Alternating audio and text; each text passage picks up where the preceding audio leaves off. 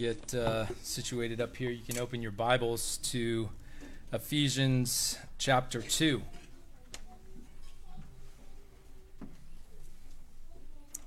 Our time this morning we'll spend mainly in Ephesians 2, but as we've been doing, at the beginning we'll show the correspondence that I believe is there, an allusion to Ezekiel 37.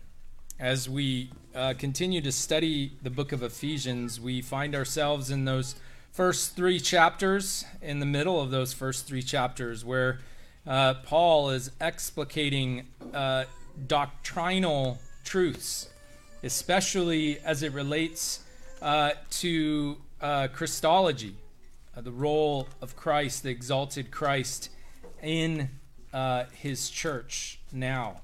How what has been won for us in Christ is now given to us through the Spirit in his church. And so we've been working through this epistle under that unifying heading of exalted Christ. And here in chapters 2 and 3, we find that it addresses the earthly witness of the exalted Christ. So follow along as I read for us Ephesians chapter 2, beginning in verse 1 through 10. And you were dead in the trespasses and sins in which you once walked, following the course of this world, following the prince of the power of the air, the spirit that is now at work in the sons of disobedience, among whom we all once lived in the passions of our flesh, carrying out the desires of the body and the mind, and were by nature children of wrath like the rest of mankind. But God, being rich in mercy, because of the great love with which he loved us, even when we were dead in our trespasses, made us alive together with Christ. By grace you have been saved, and raised us up with him, and seated us with him in the heavenly places in Christ Jesus, so that in the coming ages he might show the immeasurable riches of his grace and kindness towards us in Christ Jesus. For by grace you have been saved through faith, and this is not your own doing. It is the gift of God, not a result of works, so that no one may boast. For we are his workmanship, created in Christ Jesus for good works, which God prepared beforehand that we should walk in them. Let us go to our Lord and ask his help during this time. Oh, Heavenly Father, we thank you that you've given us such a day to gather as this. We thank you for the many providences that have brought us here. We also especially thank you for Christ, who has ascended on high and has sent another comforter to us, whereby this word of God is illuminated to us. We ask you now that that would happen, that we would come to know your truth in a way that we would not just be hearers of your word, but that we would be doers also.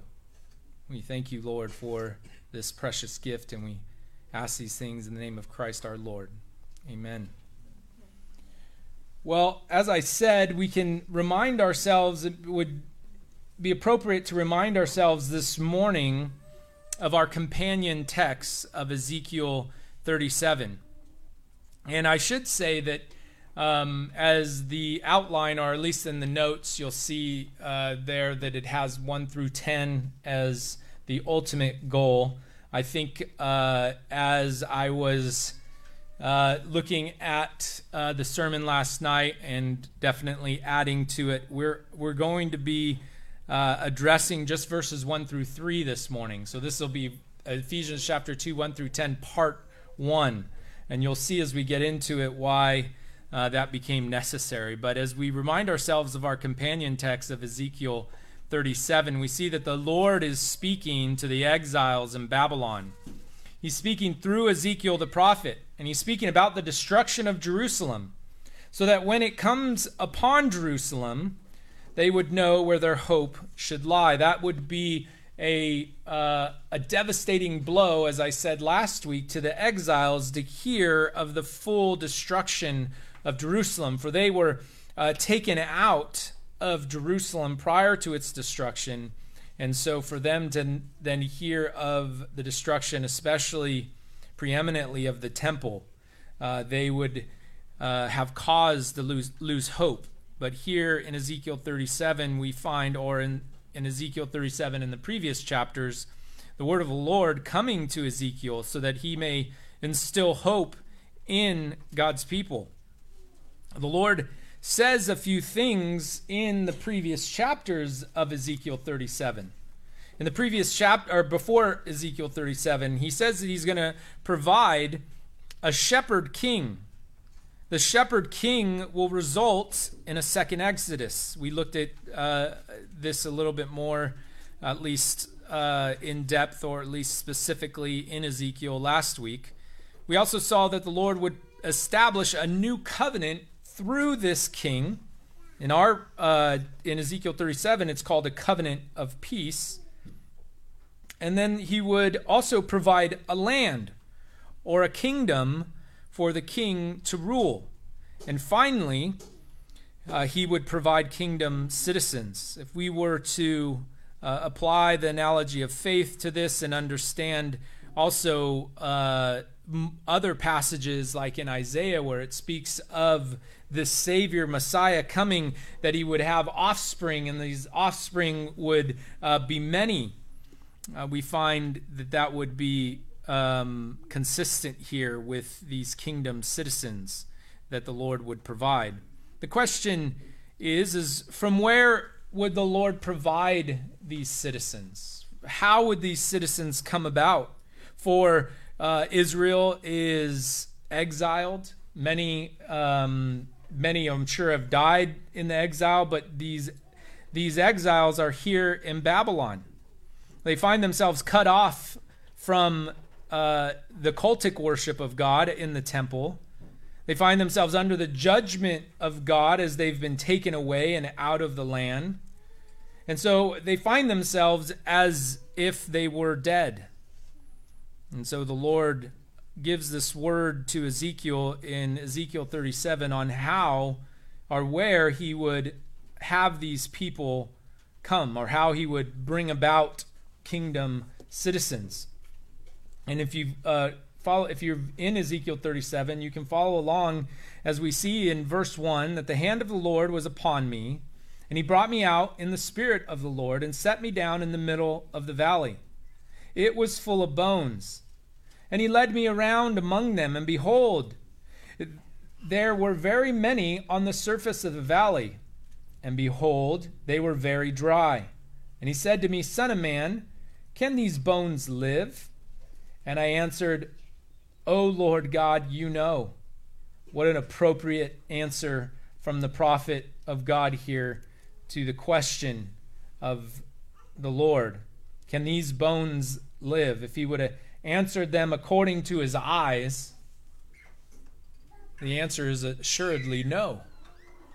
But he answers according to faith, and he says, O Lord God, you know. Then he said to me, Prophesy over these bones, and say to them, O dry bones, hear the word of the Lord.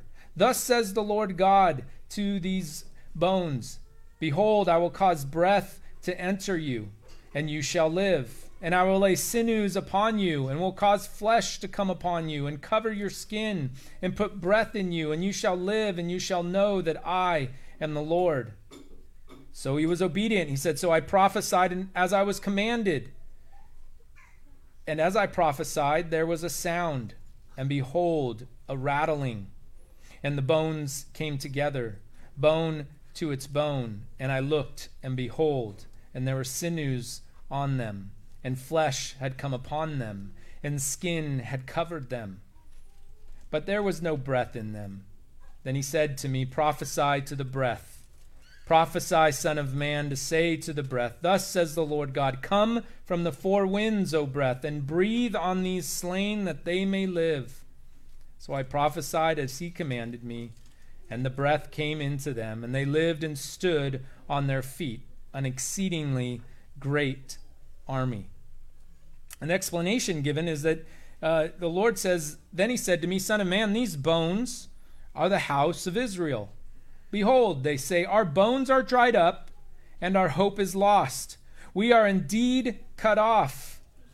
Therefore prophesy and say to them, Thus says the Lord God, Behold, I will open your graves and raise you from your graves, O my people, and I will bring you into the land of Israel. And you shall know that I am the Lord when I open your graves and raise you from your graves, O my people. And I will put my spirit within you, and you shall live. And I will place you in your own land. Then you shall know that I am the Lord. I have spoken, and I will do it, declares the Lord. So we recognize that what took place here in this prophecy is the Lord gave Ezekiel a vision of a valley of dry bones. And then the Lord gives Ezekiel a word to speak, to breathe out over these bones. And as he does it, these bones come together, forming a great army. And he gives the explanation of what he's to say to the people, that these bones are the house of Israel. For they have said, Our bones are dried up, our hope is lost, and we are indeed cut off. And he tells them that he's going to provide blessing to them again. This blessing will be in the form of his spirit within them, giving them new life, resurrecting them from the dead. And this new life will lead them to then possess a land. They will be kingdom citizens. And then, as another blessing, is that they should know that the Lord himself, that they would know the Lord himself. And he says, I will do it, declares the Lord. This promise of providing kingdom citizens and that they would possess these blessings that we see in other places, especially in Jeremiah 31. We recognize that these blessings are none other than the blessings of the new covenant. And so as we work through Ephesians 2, verses 1 through 10, we recognize there's correspondence, there's allusion here, as Paul utilizes similar themes, as I talked about last week. There's an escalation of theme from dead bones, and as we'll see, death, and we were dead in our trespasses and sins, all the way to the culmination, that they would know that I am the Lord. There is a knowing of the Lord as a culmination. To know the Lord is to enjoy the Lord. A blessing given to all of God's people. And so what we see is the focus of both of these passages is not necessarily the dead status, the beginning point of this sinful people, but rather the divine work of granting new life to his people. That is God's decisive action of recreation for his people. So we see all these themes coming together here in Ezekiel 37, and then when Paul writes to the Ephesians under the inspiration of the Holy Spirit, we find that whether in the mind of Paul or only in the mind of the divine author, we find this elusive or illusion language where these themes are brought into play and applied in a far greater and expansive way than could have been anticipated by the exiled Israelites. So this morning, we're going to address verses 1 through 3 under this heading, Death and a Prince. Eventually, we'll get to 4 through 7 and address life and a king, and then finally 8 through 10, good works and a new creation. And you can see that there is some interplay there and contrasting between verses 1 through 3 and 4 through 7. So we're going to bring out this morning this idea of death and a prince. And next week, or the next time I am before you, we'll see that contrasted with life and a king.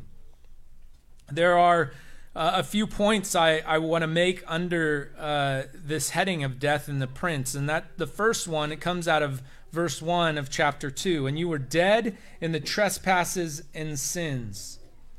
The first thing that we can draw as a conclusion here is that death is an unnatural reality.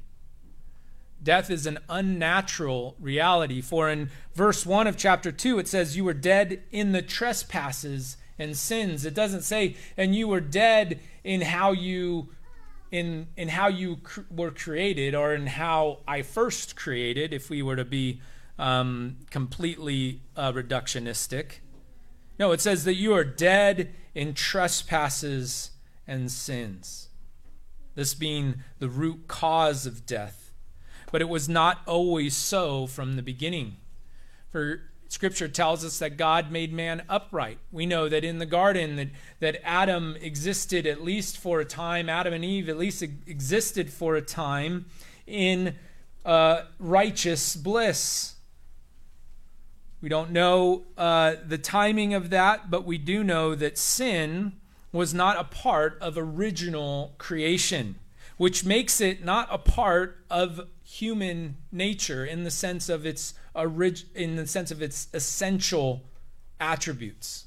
Why is that important to observe here this morning? Is because when we go to be with the Lord, or he returns, and we exist in glory, we will be fully human, though without sin.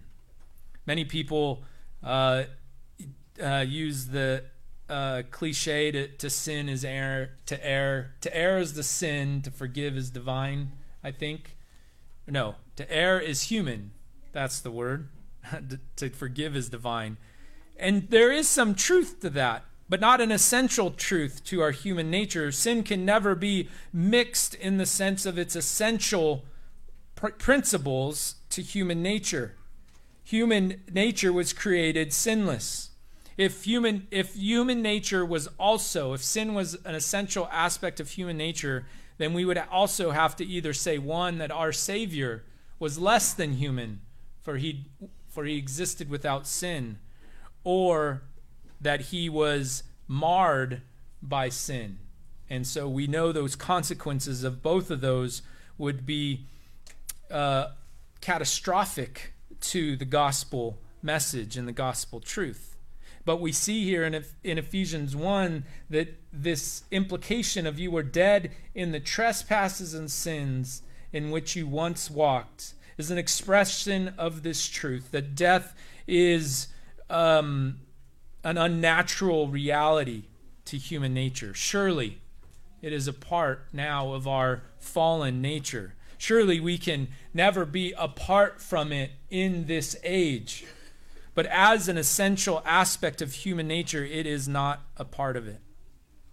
The next point we can see in the first part of verse 2 is that there is a depravity of mankind collectively. Socially, there is a depravity of mankind collectively. In the first part of verse 1, it says, in which you once walked, following the course of this world. One commentator observes that in their past sin and transgression, this audience had fallen in lockstep with the ways of the sinful world. The world here is to be understood as a systematic world. The world as it is a collection of humans. That the depravity of mankind is one that happens collectively. That the past of this audience was that they fell in lockstep with the ways of the sinful world. As I said, the use of the world denotes the world system in which particular cultural structures incentivize or nudge us toward particular behaviors. What we find as we study Scripture, especially as we study the Scripture that pertains to reality, we find that it nails everything on the head. Of course, as it is the Word of God and truth, we find that it reflects true reality, such that this world that incentivizes or nudges us towards particular behaviors, or it does so in a way with tremendous influence, it may be unfettered influence to those that are perishing, towards consumerism, whereby we are a people of collection. We like to collect things. We like to have things. None of us is above that. We all probably experience that in some way or another. For again, we still have that old nature clinging to the ankles of us, endeavoring us or encouraging us or enticing us to go back to these old ways where we find ourselves in lockstep with the sinful world. Consumerism, we see it in hypersexualization of our culture. We find there's rarely an image that we see that hasn't been sexualized by this culture, whereby it intends to incentivize or nudge us towards particular behaviors. The perversion of what constitutes a person, something that's a little more modern to us, or at least modern to our recognition, whereby we divorce the body and the spirit, or the inner man and the outer man. And so you could have this disjointed reality that my outer person doesn't match my inner person. And so there's a perversion of what constitutes a person. Who you are is now divorced from how you've been made. And the cultural structures of this world incentivize and nudge us towards particular behaviors. And we see that where we find it nudging those that are perishing, it finds no resistance except that which is restrained by the hand of God. So in 2a, when we see that there's a course of this world that this audience once followed, we see that there's a depravity of mankind collectively. And as much as this can explain a multitude of what plagues humanity, Paul recognizes that there is more that can be said. There's more, essentially, that plagues humanity. In Ezekiel 37:23, there the Lord implies that the idol worship of the people was the source of some of their actions. They shall not defile themselves any more with their idols and their detestable things, or with any of their transgressions. This is referencing the covenant of peace that he's going to make with them. But the benefit of it is that they shall no longer defile themselves with their idols and their detestable things, with implication that they were defiling themselves with their idols. They were entering into cultic practice of the nations, where God had drove out the nations of Canaan, where he had destroyed the gods of the Egyptians in the plagues. The people of Israel had run back to them. They had carved their idols. They had hired their necromancers. They had perverted the worship of God in some areas, claiming that it was a part of the worship of the one true living God. And so the connection here is that when Paul, writing to the Corinthians, explains that this idol worship is connected to demons, is connected to a spiritual reality. It's why we're concerned with false religions and adopting their practices. It's why we're concerned with these cultic practices of the age. Because it's not just one thing to participate in them. For they're connected to things that go beyond the physical. That go beyond the physical to the spiritual. And Paul references this in the second part of Ephesians 2, chapter 2, verse 2, because he says that they were following the prince of the power of the air. That there's a specific work of demon oppression. Michael Allen makes this observation. He says, here the passage turns from human socialization to pick out the demonic oppression. There is a prince of the power of the air.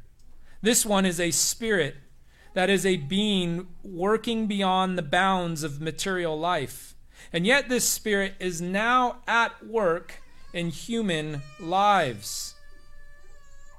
The idea here, again, is if we're applying it to those that are perishing, that the prince of the power of the air finds no resistance from those that are following the course of this world. He comes in and out of their lives unknowingly, influencing them and leading them along his destructive path, offering them the world, all the kingdoms of the earth, and I'm sure much less to much less of people, and them buying into the lie, being enticed by him into sin. For those who are considered saints and are faithful in Christ Jesus. For Paul, this was a call to the Ephesians to be spiritually alert. That we would not just be on the lookout for the construction of governments or construction of false churches or expressions of false worship. That we would also be spiritually alert. Paul will go on in greater detail of this at the end of this book in Ephesians chapter 6. But for now, his intention is to call them to be spiritually alert, for there is a prince of the power of the air who is now at work in human lives. The results of this result in social or individual pressures. Social or individual pressures. You can see in some ways we're kind of ratcheting down on this. Here the focus is on what we might call peer pressure. Following the prince of the power of the air, the spirit that is now at work in the sons of disobedience. These sons of disobedience are ones who there are following the course of the world. They're following the prince of the power of air.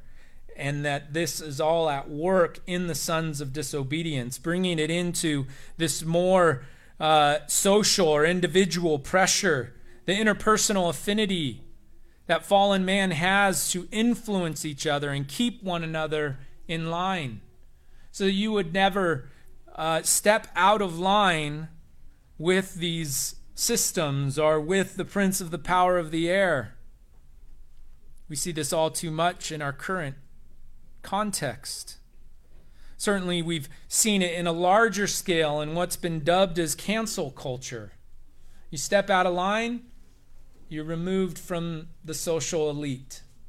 You step out of line, maybe even we've seen it, you lose your business, your ability to make a living. This is the social or individual pressures. Such that even in areas on the micro level where we have the effects of groupthink and mob mentalities. There was a riot just recently in, I think, Minnesota, and somebody interviewed one of the rioters, and they said, what are you rioting about? Who are you rioting for? Certainly there was officer-involved shooting, but he says, I don't know. I don't know his name. I don't know what I'm here for. But he went with the mob. He went with the group. We too must be aware of this. We must be aware of the groupthink and the mob mentalities, that it feels like everybody's running in the same direction. Even we look at those in our greater so-called Christian community that run with them, and we think, well, we got to keep up. If I don't keep up, people are going to think I'm out of it. I'm not with it. For this is a result of the fall, is that there's social or individual pressures. Finally, in verse 3, it's to be understood within each person.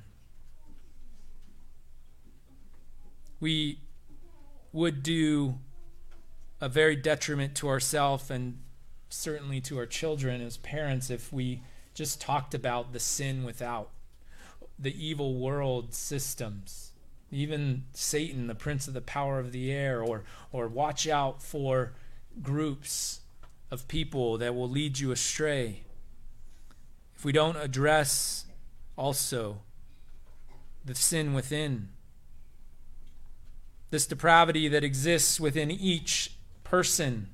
Allen again is helpful. He says Paul has identified systemic or institutional nudges, demonic assault, and even social peer pressure to sin.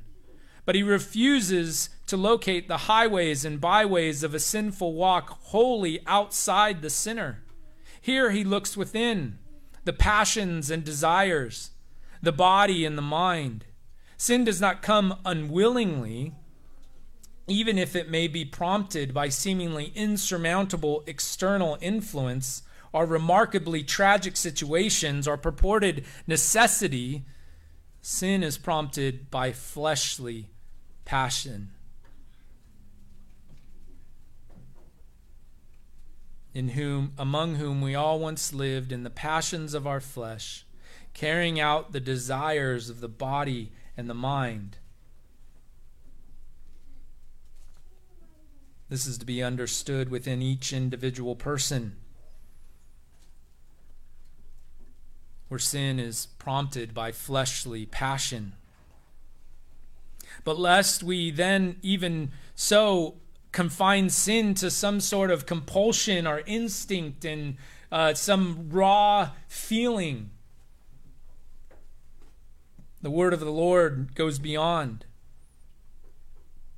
mere compulsion of instinct or reflex, but to the indulging of the desires of the flesh and the mind. Premeditation is often involved in our former death walk. It's often involved in those that are perishing. The premeditation of sin that's conceived in the mind and waits until opportunity is afforded for it to be carried out in our bodies is a reality. James 1 and verse 14, but each one is tempted when he is carried away and enticed by his own lust. Then when lust is conceived, it gives birth to sin. And when sin is accomplished, it brings forth death. Brothers and sisters, we must guard our minds. Certainly, according to our old nature, we may act in compulsion and instinct of reflex. But we must guard our minds that we don't premeditate our sins before we commit them. And as much as we can apply these to our own Christian walk and the struggle that we have with sin, Paul is doing something different here. He's not necessarily drawing on that. Here in the opening verses of chapter 2, we have a full-orbed view of what the Reformed tradition has identified as the T of Calvinism's 5 points in the word tulip: total depravity. A helpful definition is to say that sinful depravity is total, is to say that it has marred every nook and cranny of our existence, both in terms of the cosmos as a whole and in terms of the self in all its facets.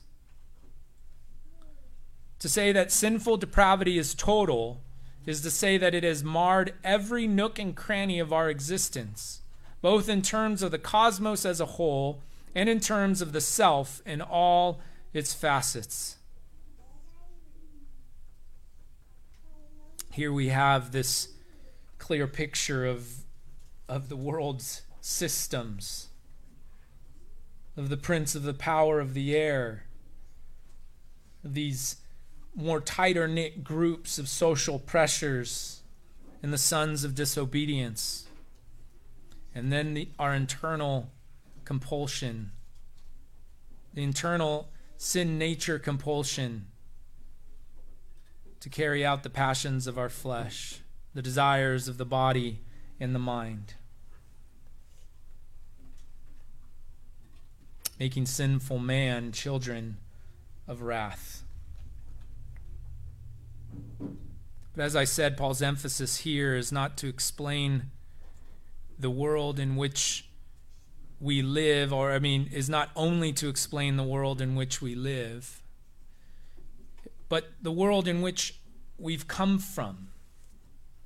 Notice the past tense, and you were dead, and once in whom we all once lived. This emphasis on past tense for Paul here is to make it clear that the saints who are at Ephesus and who are faithful in Christ Jesus have been cut from the same cloth as these children of wrath. For what happens when the Spirit of God comes upon his children? When they profess Christ and they've been given a new heart, there's often change. There's positive change. There's a new unction given to them. There's new oughtness, as C.S. Lewis would say. And for those of us that may have been walking with the Lord for some time, the more distance we see between us and these systems of the world and the prince of the power of the air, and those that are seeking to pressure us and conform us to the world, we may forget that we were cut from the same cloth. In Ezekiel 37, this new creation from death to life anticipates its final fulfillment in the Messianic age.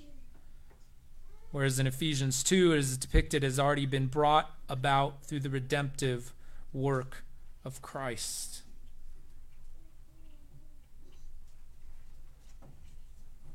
Though we will and we have spoken of the ongoing reality of the struggle with sin, as I've said, the emphasis here is on a past reality. And we can and should discuss in what ways sin continues to mar and mangle the lives of Christians in this overlap of the ages. But these immediate verses do not address that particular question. As I said, though we can draw this application that we are to guard our minds, that we are to recognize the systems of the world, we certainly should be spiritually alert to the prince of the power of the air. The particular emphasis of this part of Ephesians chapter 2 is that they would draw into a glorious and humbling remembering. He's trying to get them to remember that they were dead in their trespasses and sins. He's trying to get them to remember that they once lived in the passions of their flesh, carrying out the desires of the body and the mind, that they were once by nature children of wrath like the rest of mankind. Why does Paul intend for them to remember these things? Why does he allude, or why does the Spirit of God allude to that passage in Ezekiel 37 of a valley of dry bones? Why would that army need to be cognizant that they came from dry bones? I find Thomas Boston's thoughts on this very helpful. He says, "Remember that in the day our Lord first took you by the hand, you were no better a condition than others. Remember, there was nothing in you to engage him to love you in the day he appeared for your deliverance. Remember, you were fitter to be loathed than loved in that day. Remember, you were decked with borrowed feathers. It is his comeliness which is upon you. Remember your faults this day as Pharaoh's butler, who had forgotten Joseph. Mind how you have forgotten, and how unkindly you have treated him who remembered you in your low estate. And finally, pity the children of wrath, the world that lies in wickedness. Can you be unconcerned for them, you who were once in the same condition? And may this well up in us an overflowing admiration of that matchless love which brought us out of the state of wrath. And as with Ezekiel 37, bringing life where none should have been expected. Let us continue to give glory to God this morning in prayer. Heavenly Father, we praise your name that we can call upon you as Father. We thank you for the sending of the Son who assumed full humanity so that full humanity may be redeemed. We thank you, Father and Son, for the Spirit,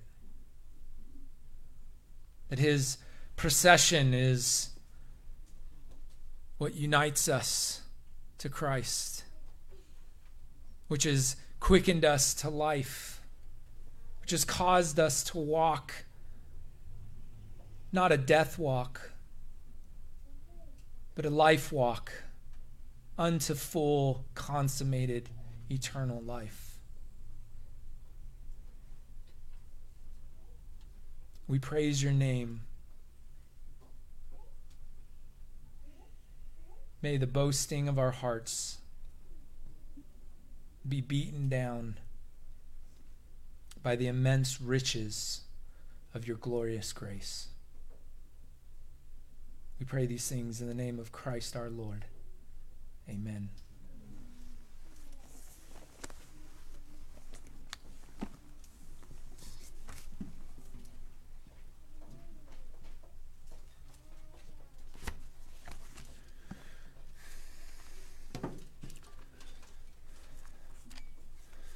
Well, thanks be to God for feeding us out of his word this morning.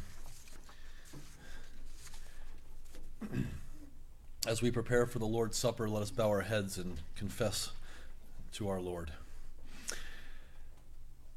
Father in heaven, we confess with our lips that we, in and of ourselves, are not worthy to be called your children.